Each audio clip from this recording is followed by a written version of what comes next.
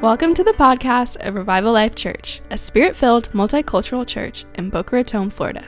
If you would like more information about Revival Life Church or Pastor Carl Thomas, you can find us on the web at revivallife.church.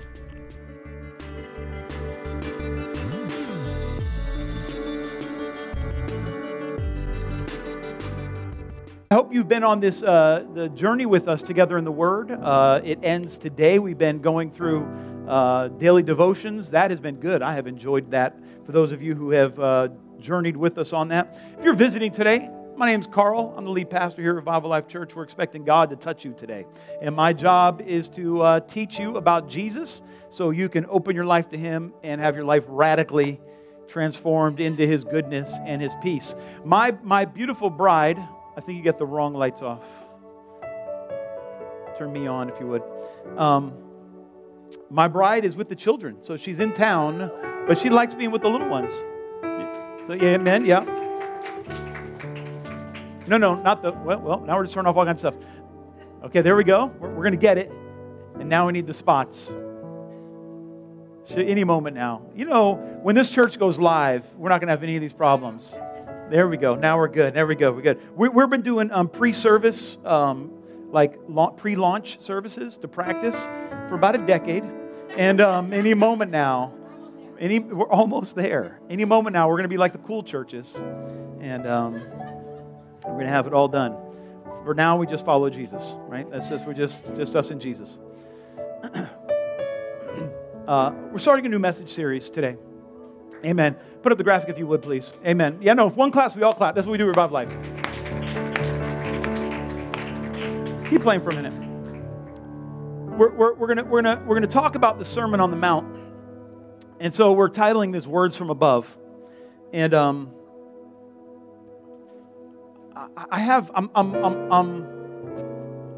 encouraged. Let me say this. I'm encouraged about Jesus. I'm not so much encouraged about people following Jesus at this moment, but I am encouraged about Jesus. And I believe that Jesus, we are at a pivotal time in our nation. We're at a pivotal time. I'm not going to get political, so don't get triggered, right? We're at a pivotal time in the body of Christ. And we're really given an opportunity, just like the disciples were. Am I going to follow Jesus or am I going to follow the culture? And we all have to make this decision. And Jesus came with such a radical message that we could think like, why even try? There's no way I can get this right. And if you get to the place where you're trying to be a good Christian and you're like, I can't ever get this right, you finally come to the place where you can receive Jesus. Because you can't get this thing right. You can't get it right without the power of the Spirit. You cannot get it right without God working through you. If this is just a bunch of sayings or laws or rules that you try to incorporate into your life, you will never get it right and you will live a life of frustration. But Jesus came to set an ideal for us to strive toward. Jesus came to welcome us into a kingdom that looks very different than the kingdom we live in now. And we are to never give up until He brings us into that kingdom. And so we're going to read out of Matthew chapter 5. If you've got your Bible, you can turn there. If not, we're going to have it up here. Matthew chapter 5. And over the next 3 weeks, we're going to go over most of Matthew chapter 5 in what's called the Sermon on the Mount. This first part is called the Beatitudes, or the Blesseds. Matthew chapter 5, starting in verse 1. When Jesus saw the crowds, He went up on the mountain, and after He sat down, His disciples came to Him. He opened His mouth and began to teach them, saying, "Blessed are the poor in spirit, for theirs is the kingdom of heaven. Blessed are those who mourn, for they shall be comforted. Blessed are the gentle, for they shall inherit the earth. Blessed are those who hunger and thirst for righteousness, for they shall be satisfied. Blessed are the merciful, for they shall receive mercy. Blessed are the pure in heart, for they shall see God. Blessed are the peacemakers, for they shall be called sons of God and daughters of God. Blessed are those who have been persecuted for the sake of righteousness, for theirs is the kingdom of heaven. Blessed are you When people insult you and persecute you and falsely say all kinds of evil against you because of me, rejoice and be glad, for your reward in heaven is great.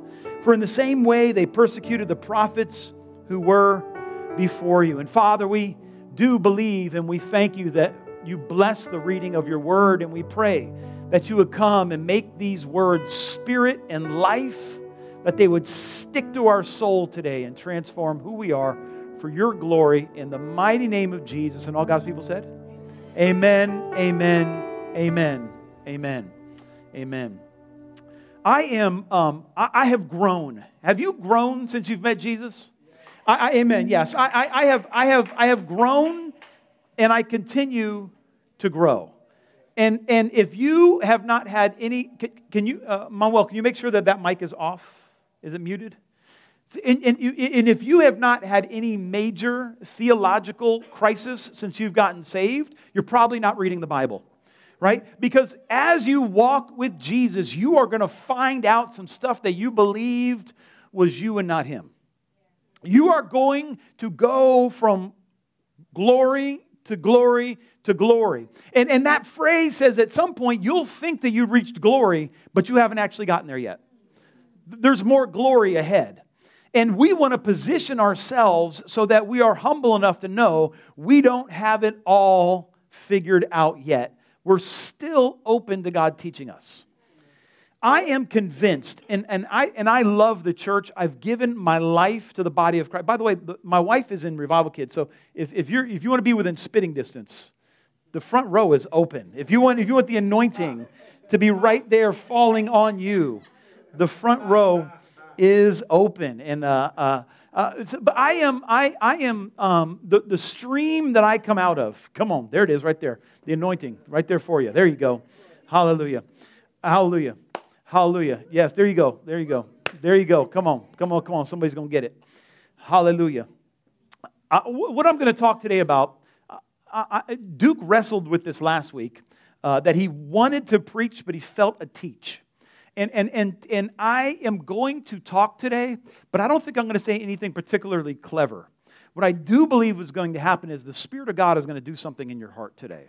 Amen. I am believing that some sort of supernatural touch is going to happen to your heart in a way that is going to open the kingdom in a way you may not have seen, or we need a refreshing in. I am the streams that I come out of. The history of my Christianity is such that they have greatly neglected the Scriptures, and I am convinced that a good portion of the folks in my stream don't actually understand the Bible. And I have to question if they've read the whole thing. I mean, as crazy as that sounds, I hear messages. The problem with getting educated is you find out other people aren't.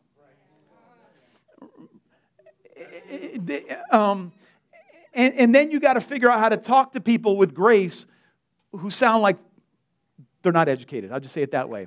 And I find it challenging to interact with people who have the ability to learn but choose not to. Living in ignorance is, I have a low, pray for your pastor, because I have a low tolerance for living in ignorance on purpose, right? I just have a low tolerance for it. And I am convinced the modern prophetic movement, if you're charismatic, if you're not charismatic, you don't know what I'm talking about, just ignore this part. The modern prophetic movement in the charismatic church is so detached from the Scriptures, so detached from what God calls prophecy, and is so detached from God that they just cannot see it because they actually believe that they are little gods. I had a national prophet recently reach out to me, no idea why, and actually his staff did because he wanted to do something local and wanted me to take part in it. And I said, wow, that's great. What was your restoration like?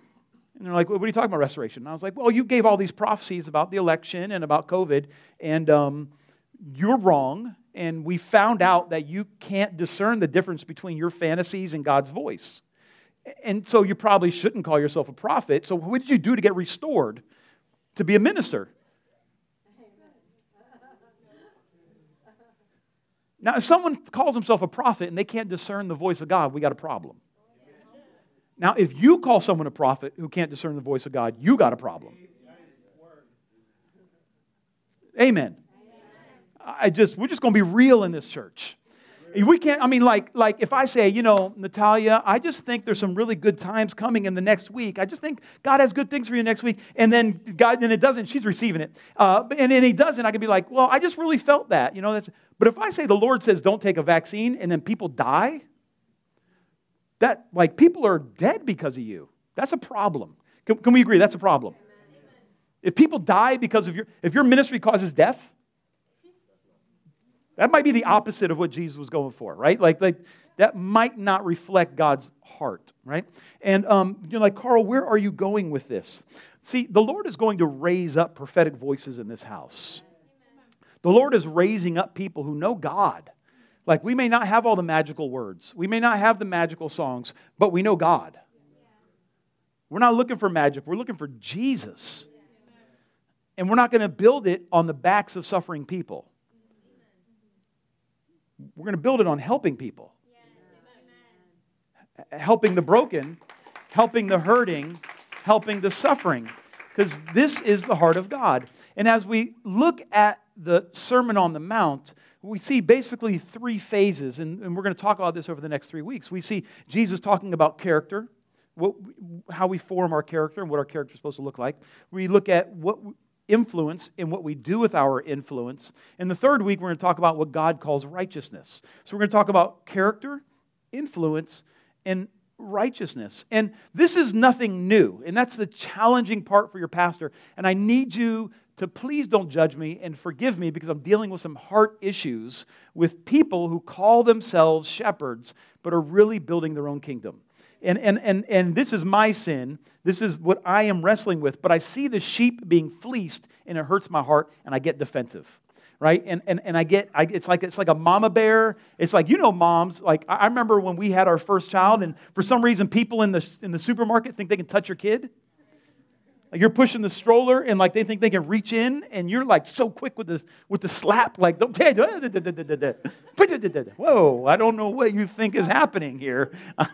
I know you had a baby, but it ain't this one, and don't be touching my child, right? Like, I don't know you. You don't know me like that, right? Like, just, right? And so I feel that way about the church sometimes. I see people that I love who are in confusion because of people, and God has not actually changed, right? And there has been a long history, especially if you are looking to try to understand the character of God today. And I don't have a long time to unpack this, but the Old Testament, there is an unfolding of the character of God. Early on, we see people getting it wrong a lot, and they're trying to superimpose onto God their own ideals about who God should be. Like, God, come give us a king. And God's like, no, that's not how I operate. No, give us a king. And so there's like, look, it's God's king. And God's like, I didn't want you to have a king, right? And as we progress in the Old Testament, we see this unfolding of the revelation of God in scriptures, right? And so if you study what we call the minor prophets, you start really seeing the character of God and His heart towards people who are oppressed. And we look in Micah chapter 6, verse 8, and this is what God has said all along. He has told you, O man, what is good. Now, this is something that we should know. What does God call good? Because that's what is actually good. What God calls good is good. What God calls bad is bad. Not what we think is good and what we think is bad. It's what we conform to what God thinks is good and bad. He has told you, O man, what is good. And what does the Lord require of you? And people ask me all the time, okay, I'm saved. What do I do now? Oh, it hasn't changed. Do justice, love kindness, walk humbly with your God. Do justice. Do justice. Don't just be just. Do justice. Love kindness. Walk humbly. Now, I, again, have heart issues, right? I am not fully healed. Pray for your pastor. Because we see a whole lot of ministers that don't look anything like this. Like, I'm not the smartest tool in the shed, right? Not the sharpest tool in the shed. I sometimes just scroll through Twitter. And I see people who call themselves pastors who have no clue that God wants them to be kind. Anybody know what I'm talking about? They see people that they think have a specific egregious sin, and since they have a specific sin, they think it's okay to be nasty to them. But the scripture hasn't changed, that we're to be kind. What does the Lord require of you?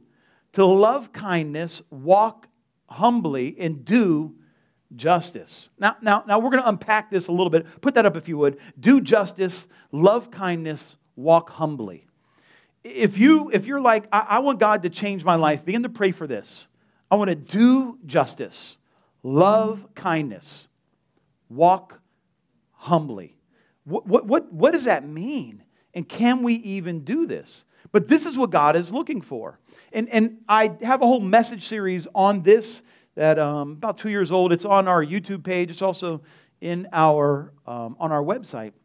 I talked about this for, I don't know, a couple months because I wasn't seeing it in the church, but we're going to still keep plowing around here. But let's unpack this really quickly if we could. Do justice. Now, we know that justice and righteousness in both the Old and New Testament are the same word. They are the same word used, depending on how they're used. It kind of tells us what specifically, what aspect of it God is talking about.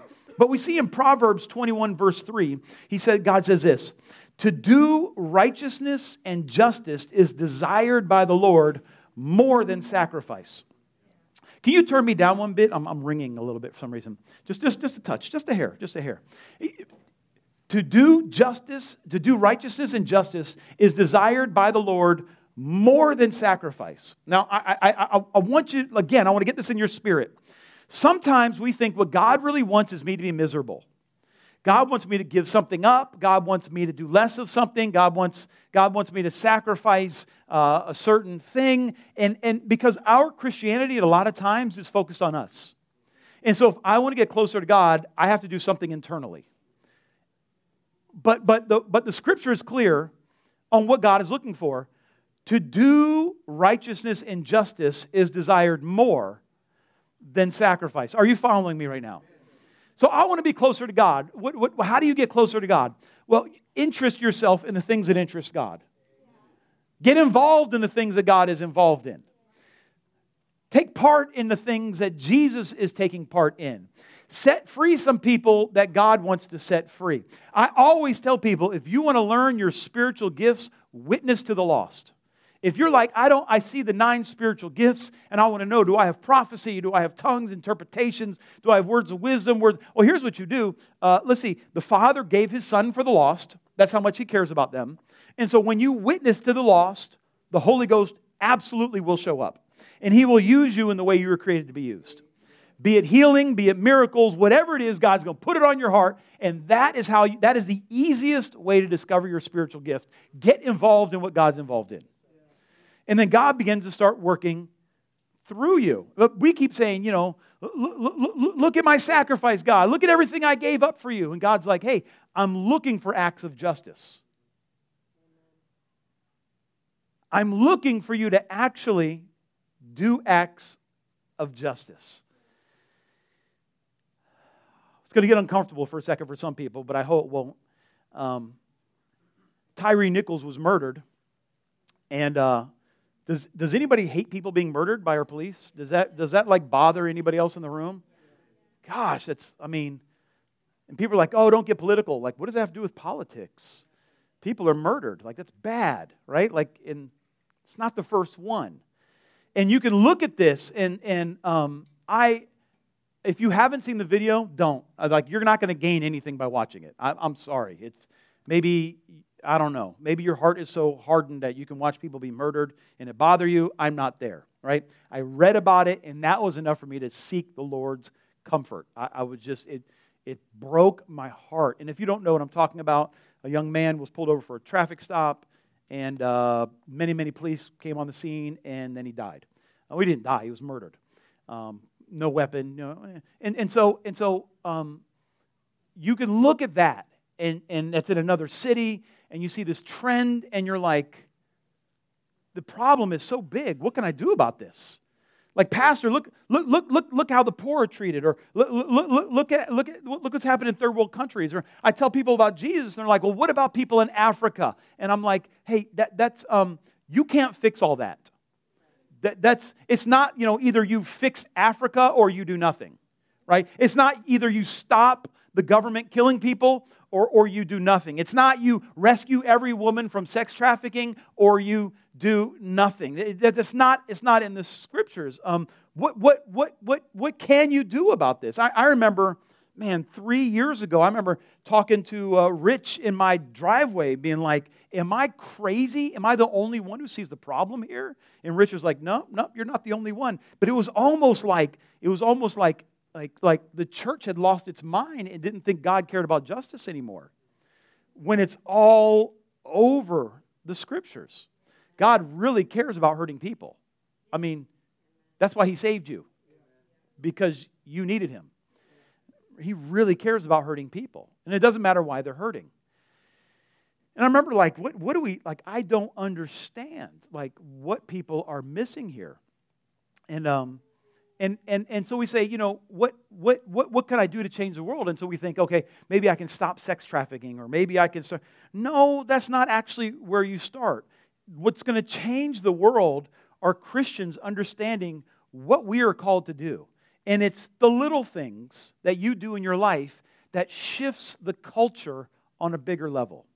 I just think about being in a workplace where people freely share off-color jokes and make women uncomfortable.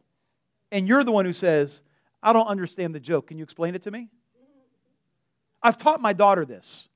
When someone says a joke and it's off-color or sexual in nature and they laugh, you look the man in the face and say, I don't understand. Can you explain that to me?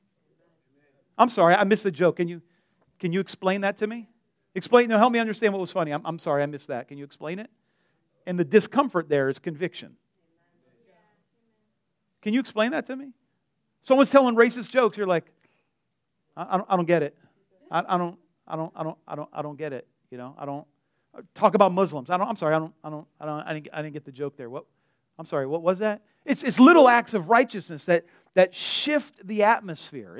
It's little acts of, you're joking about cheating on your wife. I'm sorry, what? Not something I would actually do or find funny. I'm sorry, maybe I don't get it.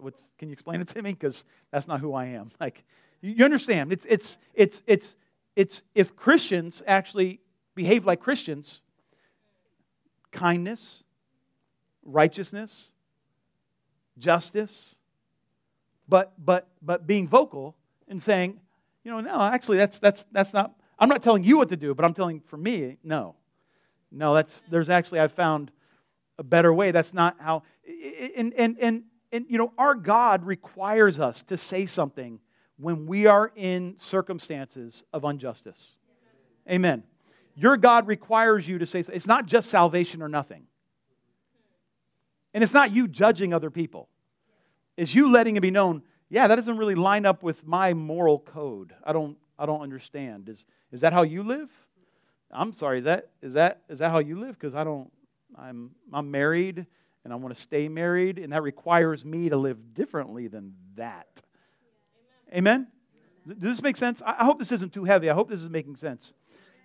And so when He says to us, do justice, doing justice doesn't mean you have to reform the justice system. Doing justice doesn't mean you have to tear down the military-industrial complex. Doing justice doesn't mean you have to stop sex trade in Thailand. Doing justice starts with you being a moral person and advocating for those who are being taken advantage of. Amen? The greatest act of justice God ever did was send His Son to die on a cross for sinners. God said, man, these people are away from God because of their own sin. I'm going to do something about that. I will make that my problem. And I will send my Son to die on a cross so that they can come into relationship with me. He didn't wag His finger at us. He actually sent someone to help. And it wasn't popular. But it's worked out for me pretty good. Hopefully, if it hasn't worked out for you yet, we'll have a prayer at the end of service where you can come into this and it can work out for you as well. Amen? And so we have this do justice, love kindness, and walk humbly. And so He says, love kindness. We see in Psalm 37:26, all day long He is gracious and lends, and His descendants are a blessing. Now, we are to be a blessing everywhere we go. Now, I I'm blessed. Are you blessed? I am blessed. I'm a blessed person. The blessing of God sits on my life. Now, we have this concept of blessing in the West, that blessing is the same thing as getting something. You know, half-price latte, hashtag blessed, right? And it's... Now, if a half a latte is a blessing in your life, I'm happy. But I want something way more than that, right? Like the blessing I'm walking in, half-price latte doesn't come close to what I'm looking for, right? Like it is, like I'm looking to walk with God in the cool of the day. I'm looking to understand the mysteries of God. I'm looking to see into the future. I'm looking to pass down a blessing to generations. I'm happy if you're at the half a latte level. Come up higher, right? Like I have dreams and aspirations. I have so many that I can just give you some of mine. I have so many. Like I'm happy that it's just financial for you, that you can look at a blessing there, but that is like, if that's not even the corner of blessing, that's not even the crumbs of blessing. Blessing is walking in the presence of God in a life that God has sanctified and calls blessed. That the creator of heaven and earth looks at and says, oh, that is blessed. I have blessed that. My blessing sits on that, right? And this is what we want. This is what we want to attract. This is what we want to walk in. And the psalmist said, like, you know, we're not looking just to be good. We're looking to be kind. And kindness means that you have enough in your tank that you don't need other people to be kind to you in order to be kind to them. That means that you are so blessed, you are so abundantly filled with God, that even those who treat you wrong, you're able to be kind toward. You're walking in a level of healing that you don't require anything from anyone else in order for you to act the way God has created you to act. You are detached from other people's behavior because your behavior is connected to your relationship with God. Are you getting this? Are you getting this? This is the kind of kindness he's looking for. And then he says, walk humbly. And Duke almost used my scripture. I was going to use it earlier, and at the last minute I changed it. And so that's the same spirit right there. But Deuteronomy chapter 8, starting in verse 11, he says, beware that you do not forget the Lord your God by not keeping His commandments and His ordinances and His statutes, which I commanded you today. Now, these people are coming into a blessing. And I tell you, nothing will steal your blessing like coming into a blessing.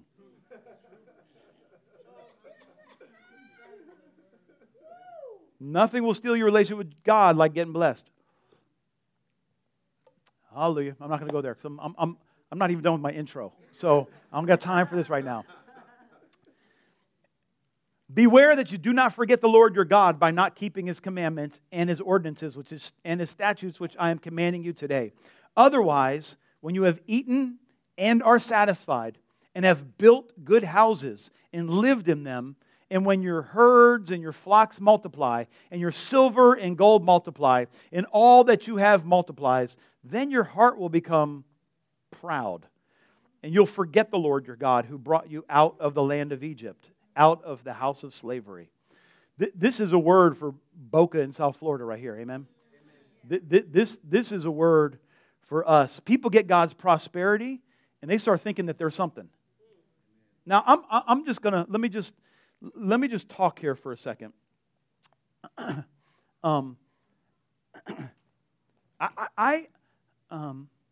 There's a difference between knowing who you are and being proudful. Being prideful, right? I really don't want to be a prideful person, but I know who God has called me to be. I know what sits on my life, right? I know what God has called me to do. And I know that those who will listen and those who come under, and I'm just understand what I'm saying by this, who come under the covering here, begin to walk in a level of prosperity. I have seen it many times. I have seen many people who come into my ministry unemployed, without papers, and in a couple years own successful businesses and have papers. Like I have seen this many times. I have seen people go from renting and broke to owning houses. Like I have seen this a lot. I've seen it enough to know that this is partially how God moves through me. I wish it were me, because then I'd like set up a web page, direct you to the program for $199.95, right? Like that would work out. You need 5 easy payments. But it's not me. It's not me. It's just what God does through me. Just a broke kid who grew up in the hood of Delray, somehow moved to Boca, owns a house, and people who listen get blessed. I mean, just I don't get it, but it happens. Amen. I know it so much that now, like when I first started praying for people, I have a gift that I pray for missionaries and their finances turn around, like miraculously and quickly. And it happens so quickly now, I don't even wait for a word. When I meet missionaries, I ask them about their finances. And if they're broke, I say, the Lord has given me a gift, and I pray for missionaries, and their finances turn around. And people, I've had so many tell me, well, I don't, like they have no faith. And I'm like, well, you don't need faith, because I got faith. Amen. Like, you'll understand, I know what I walk in. Like, this is going to work. And then I pray for them, and then they call me, and they're like, you're not going to believe this. And I'm like, actually, I will. I will absolutely believe this. Like, I've never had any sponsors or I have nobody join my ministry. And in the last 2 weeks, I have enough money to live on. I'm like, yeah, that's what God does. I just see that, right? And why do I tell you this? Because I have seen so many people come under this blessing and think it's them and walk away from God. I cannot tell you how many times I've seen this scripture come to pass because they have not come against the idol of wealth in South Florida. Idolatry is not just something Israel dealt with. I've seen more prideful Christians who, because they have a nice car in the parking lot, think they're somehow spiritual giants. And then they judge Israel. I'm like, you don't need to leave your house to find that. The idolatry of dressing up for church. Like, I want you to look nice. I like to look nice, I like to look nice. Come on. And so, I'm trying to work it a little bit here, but you could have whatever you want if you have enough money. Like, that doesn't mean anything about you. It doesn't say anything about you other than that you have money. And if that is your God, money is a very terrible God. It is a great tool. It is a terrible God. Amen. But I've seen so many people come into money and lose God. And I wonder, let me just say that. It's coming for you. Guard your heart so you stay in the blessing. Amen. You don't want to gain money and lose your family. You don't want to gain financial stability and lose your salvation. Like, this is not something you want. Like you would like your kids to grow up blessed. And I've just seen too many people, you just see what's going to happen to their children because they've made money an idol. And I've seen people who have lots of money and they don't act like they have lots of money because it doesn't equate to their identity. That's character. Are you with me? And so this is what God is looking for. Let me just pray that real quick. Can I just pray that real quick? Actually, this is what I'm going to break things up a second. If you are house poor, like if you need a breakthrough in housing, if you need a breakthrough in housing, I want you to stand up. We're going to pray.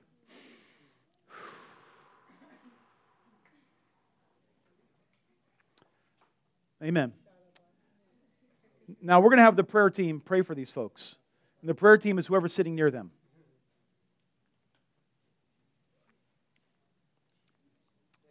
Father, in the mighty name of the Lord Jesus Christ, Father, it is not your will.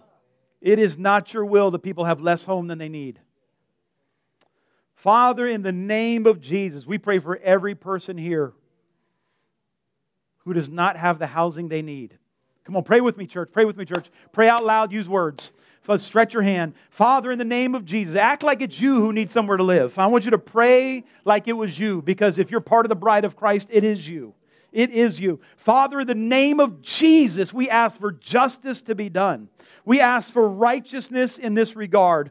that there would be a breakthrough in housing in the name of the Lord Jesus Christ, that you would make a way where there is no way, Father. You say where you go, you make mansions for everybody. So you're in the house building business. So Father, I pray in the name of Jesus that you would make a way for housing for everyone in this house who needs housing. In the mighty name of Jesus, we command every foul and wicked spirit to come off of that thing, and that your blessings would flow in Jesus' name. And everybody said, amen. Come on, give a clap offering to God. Amen, amen, amen. Amen. Good job. Good job. Will you agree with me and say it's done? It's done. Come on, come on. Come on. There's going to be breakthrough. There's breakthrough. I feel the compassion of the Lord on it. I feel the compassion of the Lord on it. This is the backdrop of the ministry of Jesus. This kindness, this justice, this walking in humility. That we remember it is the God that brought us here. It is God that brought us here. It is Jesus who constantly was talking about this. And this is the prophetic backdrop of when He came on the scene. He didn't come on the scene doing something like, I'm switching everything. No. He came on the scene talking about, you guys are missing this in the character of my Father. You are missing in what I've called you to do. The Bible says that when Abraham got called by God, the promise on Abraham is that he would be a blessing to all the nations of the earth. This was the call. All the nations of the earth will be blessed. And so as we look at this Sermon on the Mount, as we look at these Beatitudes, not only do we have to look at the large prophetic picture of who God has been historically, let's look at the book of Matthew and what led us up to here. Now, as you've read the Bible, and I know you all are spending all your free time studying the book of Matthew, so I'm telling you things you already know, but just for those who might be watching online or those who can't read, I'm just going to go over it a little bit. In Matthew chapter 4, we see that Jesus had just been baptized by John the Baptist, and he was taken by the Spirit into the wilderness. I don't have time to talk about that. I've talked about it a lot, but some of you are in the wilderness because God's got you there to learn something. But He's going to bring you out when you learn, so pay attention and let God do something in your life. Amen. Because you are coming out of the wilderness if you stay focused on Jesus. And so Jesus is in the wilderness, and the Bible says He's there to be tempted by the devil. And you can only be tempted by things you want. Right? If you find out what's tempting you, there's something in you that wants it, right? So let's deal with the heart issue, not just the actions, right? But Jesus was tempted by things He was actually called to do. The problem was the enemy was tempting Him to do things other than God's way, right? And the first thing the enemy goes after is Jesus' identity. And he says to him, if you are the Son of God, turn these stones to bread. Now, Jesus has been fasting for 40 days, so you know He was hungry. Amen. Right? Like, I like to fast in between every meal. Like, that's generally because I get hungry. I get very hungry. And I sanctify a fast to the Lord when I go to bed at night. And then I break the fast in the morning with break fast. Right? Like, this because I get hungry. And so I just try to sanctify some of these non-eating times for God, right? And so they're like, so Jesus was hungry. It was 40 days, right? And He says, if you are the Son of God, then do this. And what the enemy was trying to get him to do was get him to forfeit his identity, his prophetic destiny of being a suffering servant. See, he was going to tempt him, like he's called, to be a suffering servant. But the enemy was saying, if you're really the Son of God, you should never have to suffer. Use your powers to not suffer. And we do that all the time. God's got you in a little bit of a test. And we're like, God, if you were really God, I wouldn't have to go through this hard time. God, I've been tithing for almost 2 weeks now. And I don't own a house yet, God, I gave some of my life to you. And yet I gave the parts I didn't like, I let you have lord over. And But and we get the same temptations. And the enemy is after your identity, right? So that was the first thing. The second thing, he says he takes him to the top of the temple. And he says, listen, if you are, go ahead and jump off this temple because the Bible says that you won't be hurt. And basically, the enemy was trying to tempt Jesus into telling the Father what to do in the temple. And no, the Father is in charge of this whole thing, right?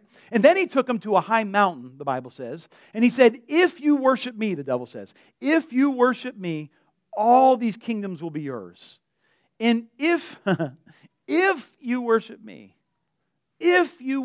I'll give you all these kingdoms. Why is that a temptation? Because Jesus called to be the King of Kings and Lord of Lords. And the enemy was trying to give him a shortcut. And Jesus is like, I don't think you know who I am. I remember when you fell like lightning, right? Like I don't. But what he's saying is, if you betray God, then I will give you what you really want. And if you're new to Christ, let me tell you this: if you have to betray God to get a blessing, it's not a blessing. If you have to sin to get ahead, you're falling behind. There's only shortcuts to destruction. There aren't shortcuts to the kingdom. Jesus is working on your character, and that takes time. And if you think that sin is going to get you ahead, you are going to find out that you're going to have to deal with that at some point. Don't be tempted by these lies. And so in that backdrop, Jesus comes out of the wilderness being tempted, but not falling for the temptation. He ministers, gets some disciples, and then he does his first sermon. And his first sermon is this one. It's the sermon, where is it? On a mountain.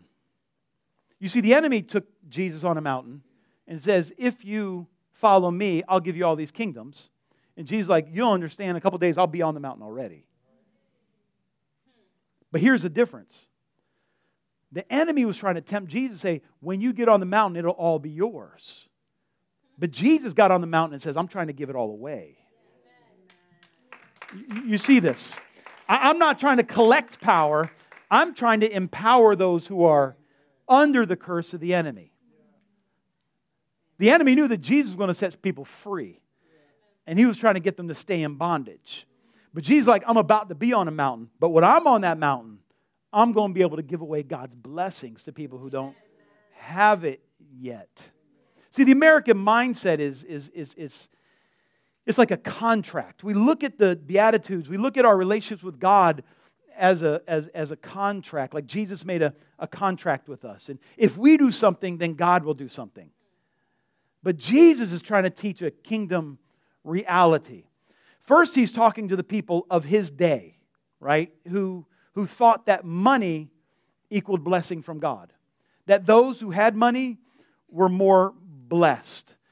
But it's actually the opposite. Jesus was trying to say, the way you look at the relationship with God is completely opposite of how it is. As a matter of fact, I want to help people who are hurting, and the more people you're taking advantage of to get rich, the closer I am to them, and the farther I am from you.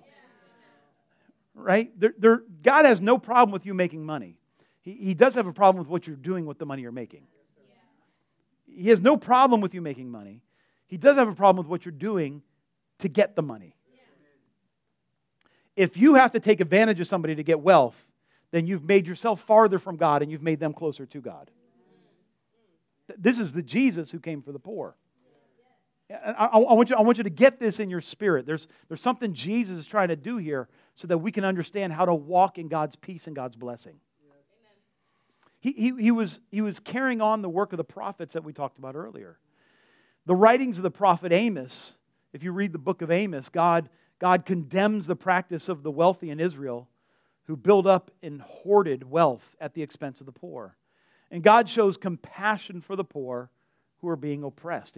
It's the main theme of the book of Amos. You read the book of Hosea, he says, the people say, I have become rich, I've found wealth for myself, and all my labors, they will find in me no wrongdoing, which would be sin. You see, I'm wealthy, so that means that what I'm doing is right. I'm wealthy, so what I'm saying must be right. I must be smarter than other people because I've learned how to take advantage of people for wealth. I've found the people hardest to reach with the gospel who are those who are self-made millionaires because they have become self-made God. I need you to hear me. I am not saying people with money cannot be reached for the gospel. We have people in this house with money who love Jesus. Love Jesus. But it's hard. Jesus said it's hard. He said it's hard for rich people to get into heaven. And He's not talking about money there. He's talking about the pride that comes with wealth. Because we worship wealth. Like, if you were to look at the people your age, whatever age group you're in, and you would go into society, go into America, go into Boca, go into South Florida, and you say, who are your idols? Who are the people you look up to? Most of the church have the exact same role models as people who don't know Jesus. That's a problem. That is a problem. Now, if you're a businessman and you're looking up to a businessman who has good business practices, but if you're looking up to the businessman because he has money, you got problems. If you're looking at what he's doing and you want to simulate it because you want a successful business, no problem. But if you want to be like him because he has money, you got problems. Are you understanding the difference here? I know I might be dragging this on, but God is going to do something. He's got to prepare us for the wealth He wants to bring. Revelation chapter 3, Jesus says the same thing to the church. Watch this, in verse 17. He says, because you say, I am rich and have become wealthy and have need of nothing, and you do not know that you are wretched and miserable and poor and blind and naked. Can you imagine if Jesus called you wretched? That hurt my heart a little bit. That would hurt my ego just a little bit. Despite their Christian profession, this church was not Christian at all. It was self-satisfied and superficial. They thought they were rich, but they were blind beggars. And that is the worst place to be in. At least if you're in jail, you know you need help. At least if you're in rehab, you know you need some help. At least if your marriage is on the rocks, you know something needs to change here. But when everything is going right in the natural, it takes a certain level of character to say, I still desperately need Jesus. I desperately need God. I desperately need His voice. I desperately need His presence. Because none of this money matters in eternity. You cannot take it with you. The only thing from this life that you will bring with you to heaven are the relationships you create here. That is it. Amen, Pastor. Good word. Amen. Here the question is, do you know Jesus? And I ask people this, do you know Jesus? And the worst thing is, do you want to know Jesus? And many have no desire at all because they do not recognize where their heart is. And so the Sermon on the Mount, it's not a checklist to make sure you're doing the right thing. It's a foundation of Christian character. And this starts with seeing ourselves correctly. Last week, Duke talked about how Satan uses offense to cut us off from God's grace. That was a good word, right? He preached a good word, right? Can we just give a hand? Good word. Offense, man, we get offended and it cuts us off from God's grace. And this pride is what caused Satan to fall. And we have to be on guard against it. Psalm 15 says this, O Lord, who may abide in your tent. We talked about this at the beginning of service. Do you want to abide with the Lord or do you just want to visit Him? I want to live in God's house. Who may abide in your tent? Who may dwell on your holy hill? He who walks with integrity, works righteousness, and speaks truth in his heart. This is who walks with God. This is where I want to live. And Augustine of Hippo said this. Put up this graphic if you would. All other vices are to be apprehended when we are doing wrong, but pride is to be feared even when we do right actions, lest those things that are done in a praiseworthy manner be spoiled by the desire for praise itself. Michael David and I talked about this recently. There better be some things you didn't get a reward for on earth, or there's no reward waiting for you in heaven. Pride is always manifested in how we compare ourselves to others. Jesus says you got to get out of that system of comparing yourself to other people. You got to break this cycle because you only compare yourself to try to find good things by comparing yourself to other things. But you never win in the comparison game. Instead of trying in this comparison game, let's shift the atmosphere a little bit. And put up my next graphic if you would. Here's what we're constantly trying to get. We're trying to become more rich, more popular, and more powerful. This is what Satan wants you to desire in your life. To be more rich, more popular, and more powerful. Jesus comes with his Beatitudes and says, hey, let's shift this a little bit. Next slide, please. And he says, here's what I want you to go for. I want you to desire to be more generous, desire to be more humble, and desire to be more empowering. In order to be generous, you got to have something to give. And God gives seed to the sower. Amen? In order to be humble, there's going to have to be something in your life that you have to be humble about. In order to be empowering, there has to be power that is given to you, that you empower others. And as you seek to be these things, God gives you everything you need. This is what I talked about evangelism. When you talk to people who don't know God, God gives you what that person needs. When you decide in your heart, I am going to be a bridge between heaven and earth for those who don't know God, God gives you the spiritual ability to connect other people with heaven through gifts of the Holy Spirit. But if you just want to be able to stand on stage and be the magic maker, to be the super popular speaker, then you got to start manipulating things your way. And they aren't real gifts at all. And they don't remain.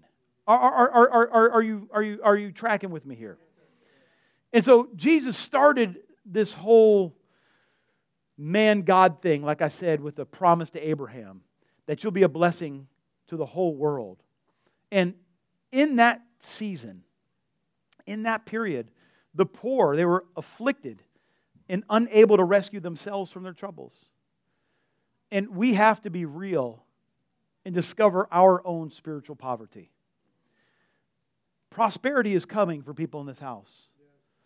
But if you're going to keep it, you have to understand God's love for the poor.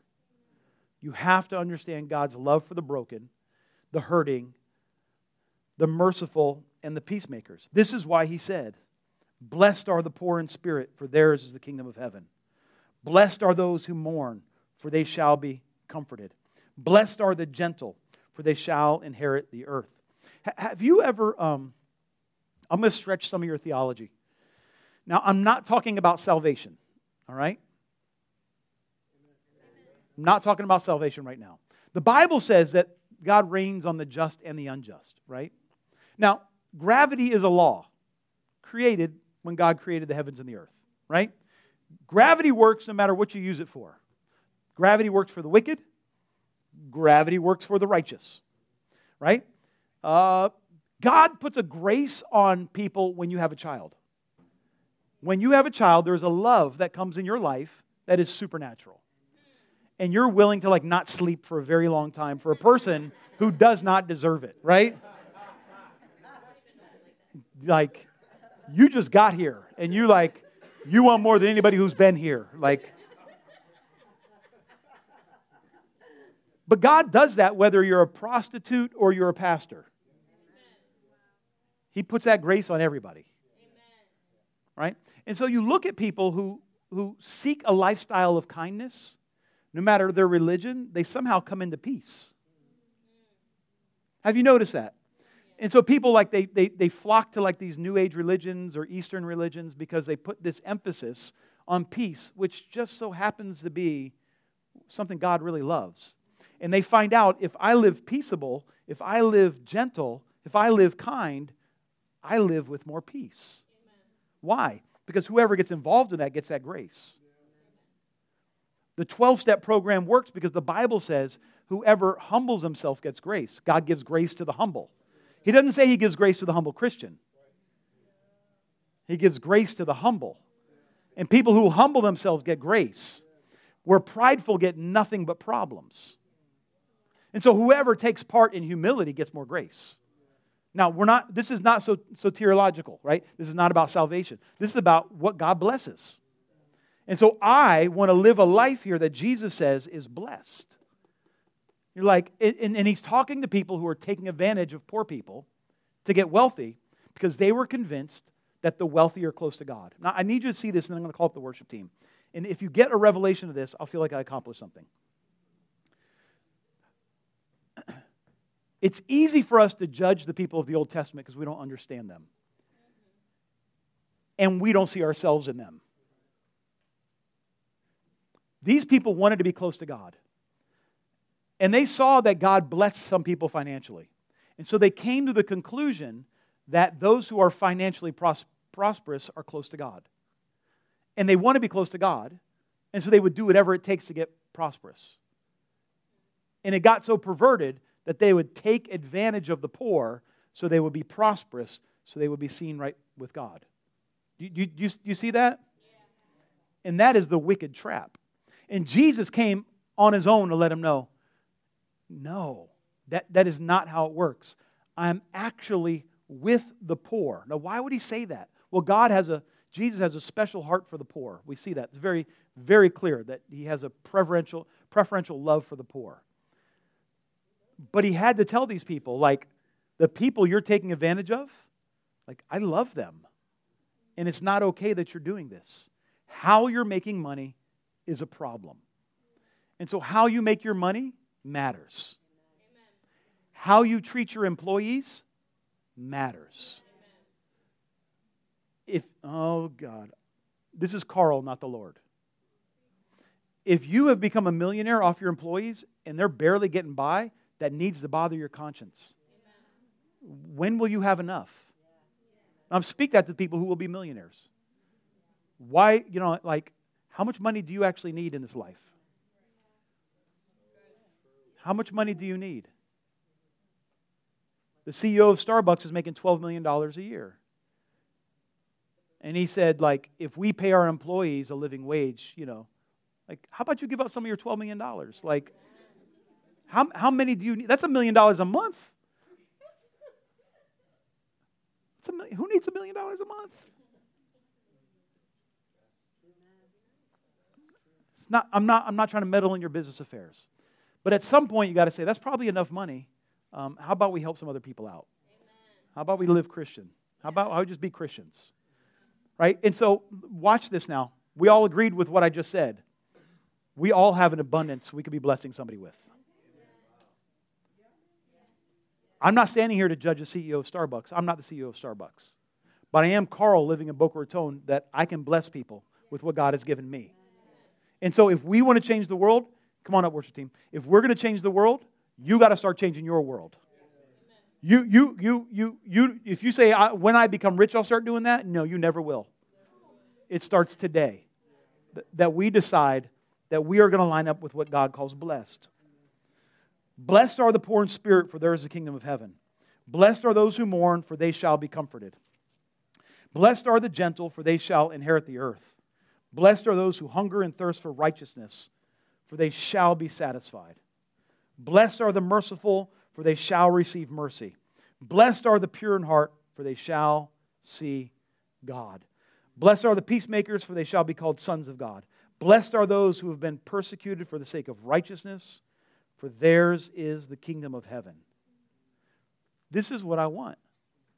We follow a Savior who made himself poor so that we can become rich. And I'm not even talking about money.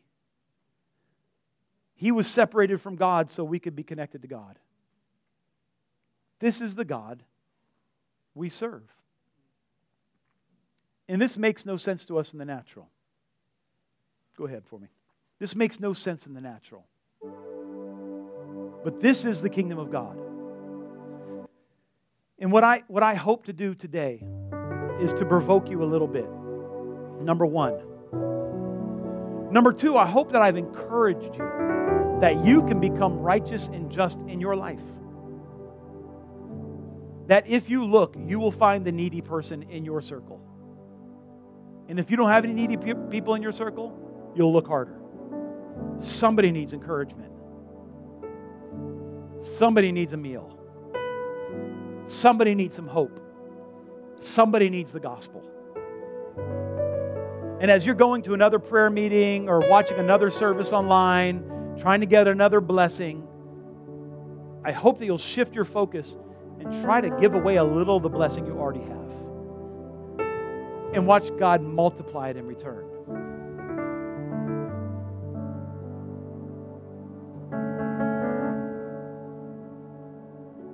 There's a world that needs the gospel. There's a world that needs the good news. And the good news is not just that there's a way to escape hell. The good news is that we have a very good God who sent His Son to die on a cross for us. 1 Corinthians 1 says this, "For the word of the cross is foolishness to those who are perishing. But to us who are being saved, it is the power of God." Friend, you have the power of God in your life. I don't need to reform the police in Mississippi. I don't need to reform Starbucks. That's none of my business. And Lord, forgive me. Forgive me for speaking words of judgment against that man. I don't know his heart. I don't know what he does with money. I don't know any of that. It's none of my business. I know what I do with my money. And I know what I do with the people in my life. And I hope that you're being generous with the people in your life. Stand with me if you would.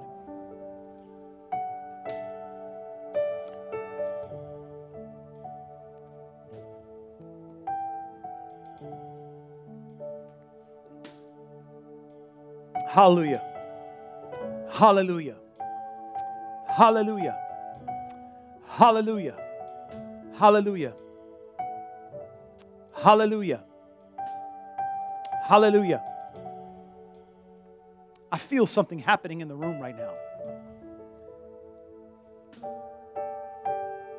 I feel something happening in the room. Bring them up a little bit, if you would, Manuel.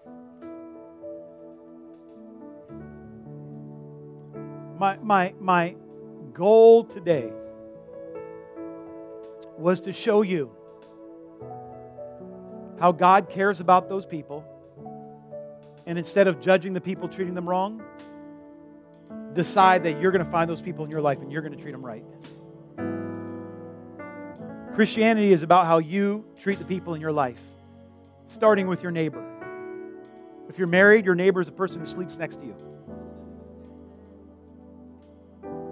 If you got kids, it's your kids. And then it's literally the people who live next door. The people you work with. Your actual neighbor. How are you going to bless these people in your life? Why did God put you in their life? And how are you supposed to be a blessing? Shekabab. Put it all the way up there, Manuel. And so I'm going to pray. I'm going to pray. I'm going to pray.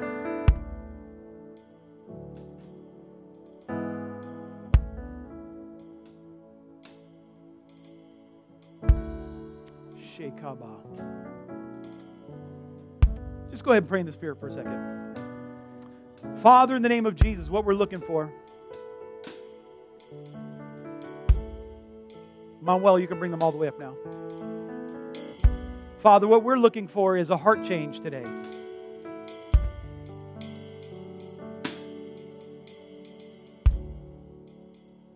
Father, we need some help. Father, we want to be everything you've called us to be, because I want to be blessed. I want to walk in the presence and power of God. I want to be deeply, deeply formed by your love. I want to be a reflection of your goodness, a reflection of your heart. Father, I want to be one that you can count on. That if a person comes in my life, you can trust that I'm going to minister to that need. That I recognize that God has all the provision I need to help those around me. And I make myself available to you. Now, I want you to pray that in your own words. we're all at a different place.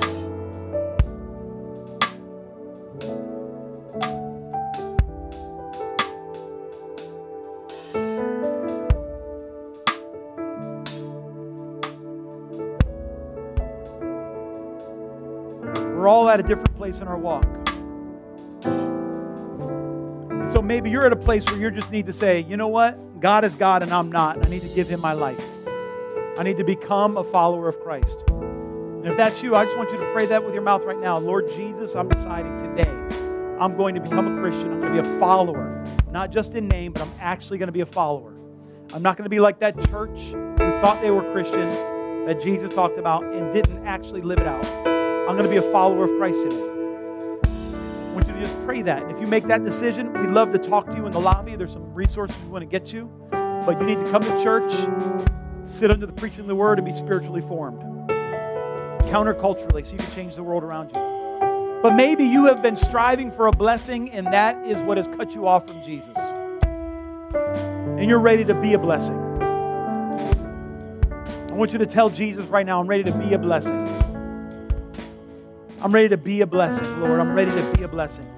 I'm ready to be humble. I'm ready to be kind. I'm ready to do justice in my life.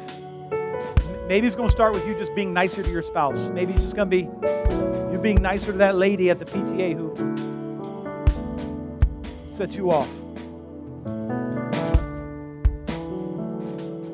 But maybe you're going to start witnessing again. Maybe you're going to start sharing your faith again. Maybe you're going to start leading people to Christ. I don't know. But I believe we're all at a place today where God is calling us to some deeper level of commitment. So we're going to sing this as a prayer, that we give ourselves.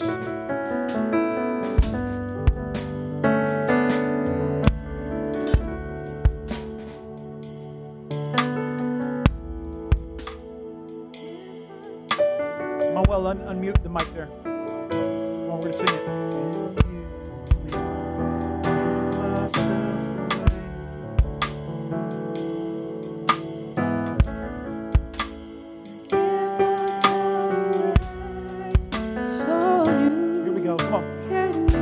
There, just keep singing that. I give myself away. Come on, make it a prayer. Come on. I give myself away. Show you can use me. I give myself away. Don't rush it. Don't rush it. Come on. Come on. Come on. Come on. Come on. Come on. I give myself away. Show you.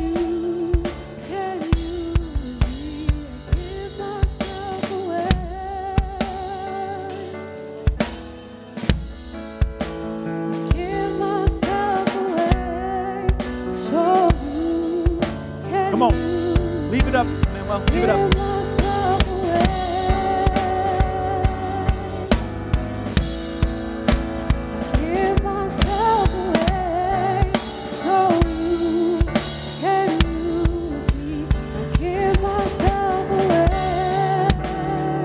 Yeah, just stay there. Just stay there. Keep going. Keep on. Just keep singing it. Give myself away. Show you can use again. Give myself away.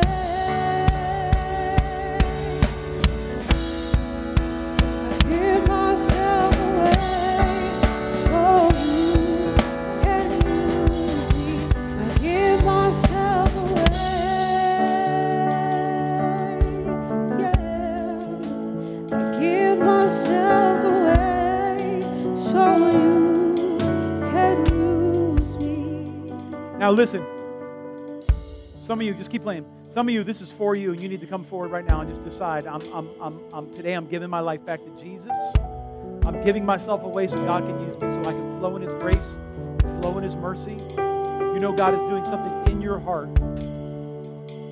I want to lay hands on you. I want to agree with what God is doing in your life. I want you to come forward and line up right here. And then we're going to sing the song. Come on. Give myself.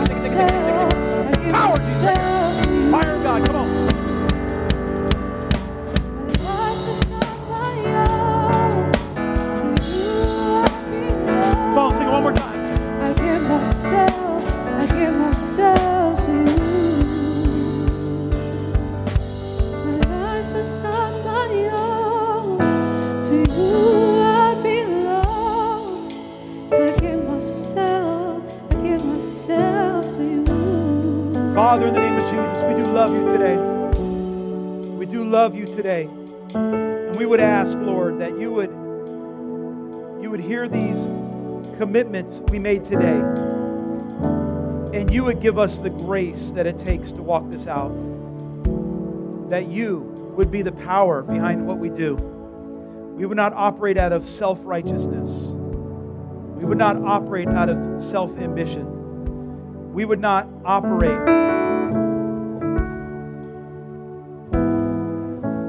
out of seeking what the world is seeking. But we would seek your kingdom. We would seek your kingdom. Let me pray for you. The Lord bless you and keep you. The Lord make His face shine on you and be gracious to you. The Lord lift up His countenance on you and give you peace in Jesus' name. Go on, give a clap offering to the Lord. Real quick, Zoe is going off to college. Come on up, Zoe. We're going to pray for you really quick. And she's leaving. We all know it's not God, but that's all right. We're going to bless her anyways. Come on up quickly, Zoe. Come on up. Come on up. Stretch your hand to Zoe. Father, in the name of Jesus, we just bless her in her goings. Father, we declare that her studies would be prosperous, that your favor would go with her, that she would find a church there that preaches the gospel, a community that she can bless, that she would be a blessing to. Father, your word says, blessed shall be your comings and your goings, and we declare that she leaves with blessings. In the mighty name of the Lord Jesus Christ. And all God's people said, amen, amen, and amen. We love her. Give her a clap offering. Amen. God bless you. Have a great day. I look forward to meeting you in the lobby if I've not met you before.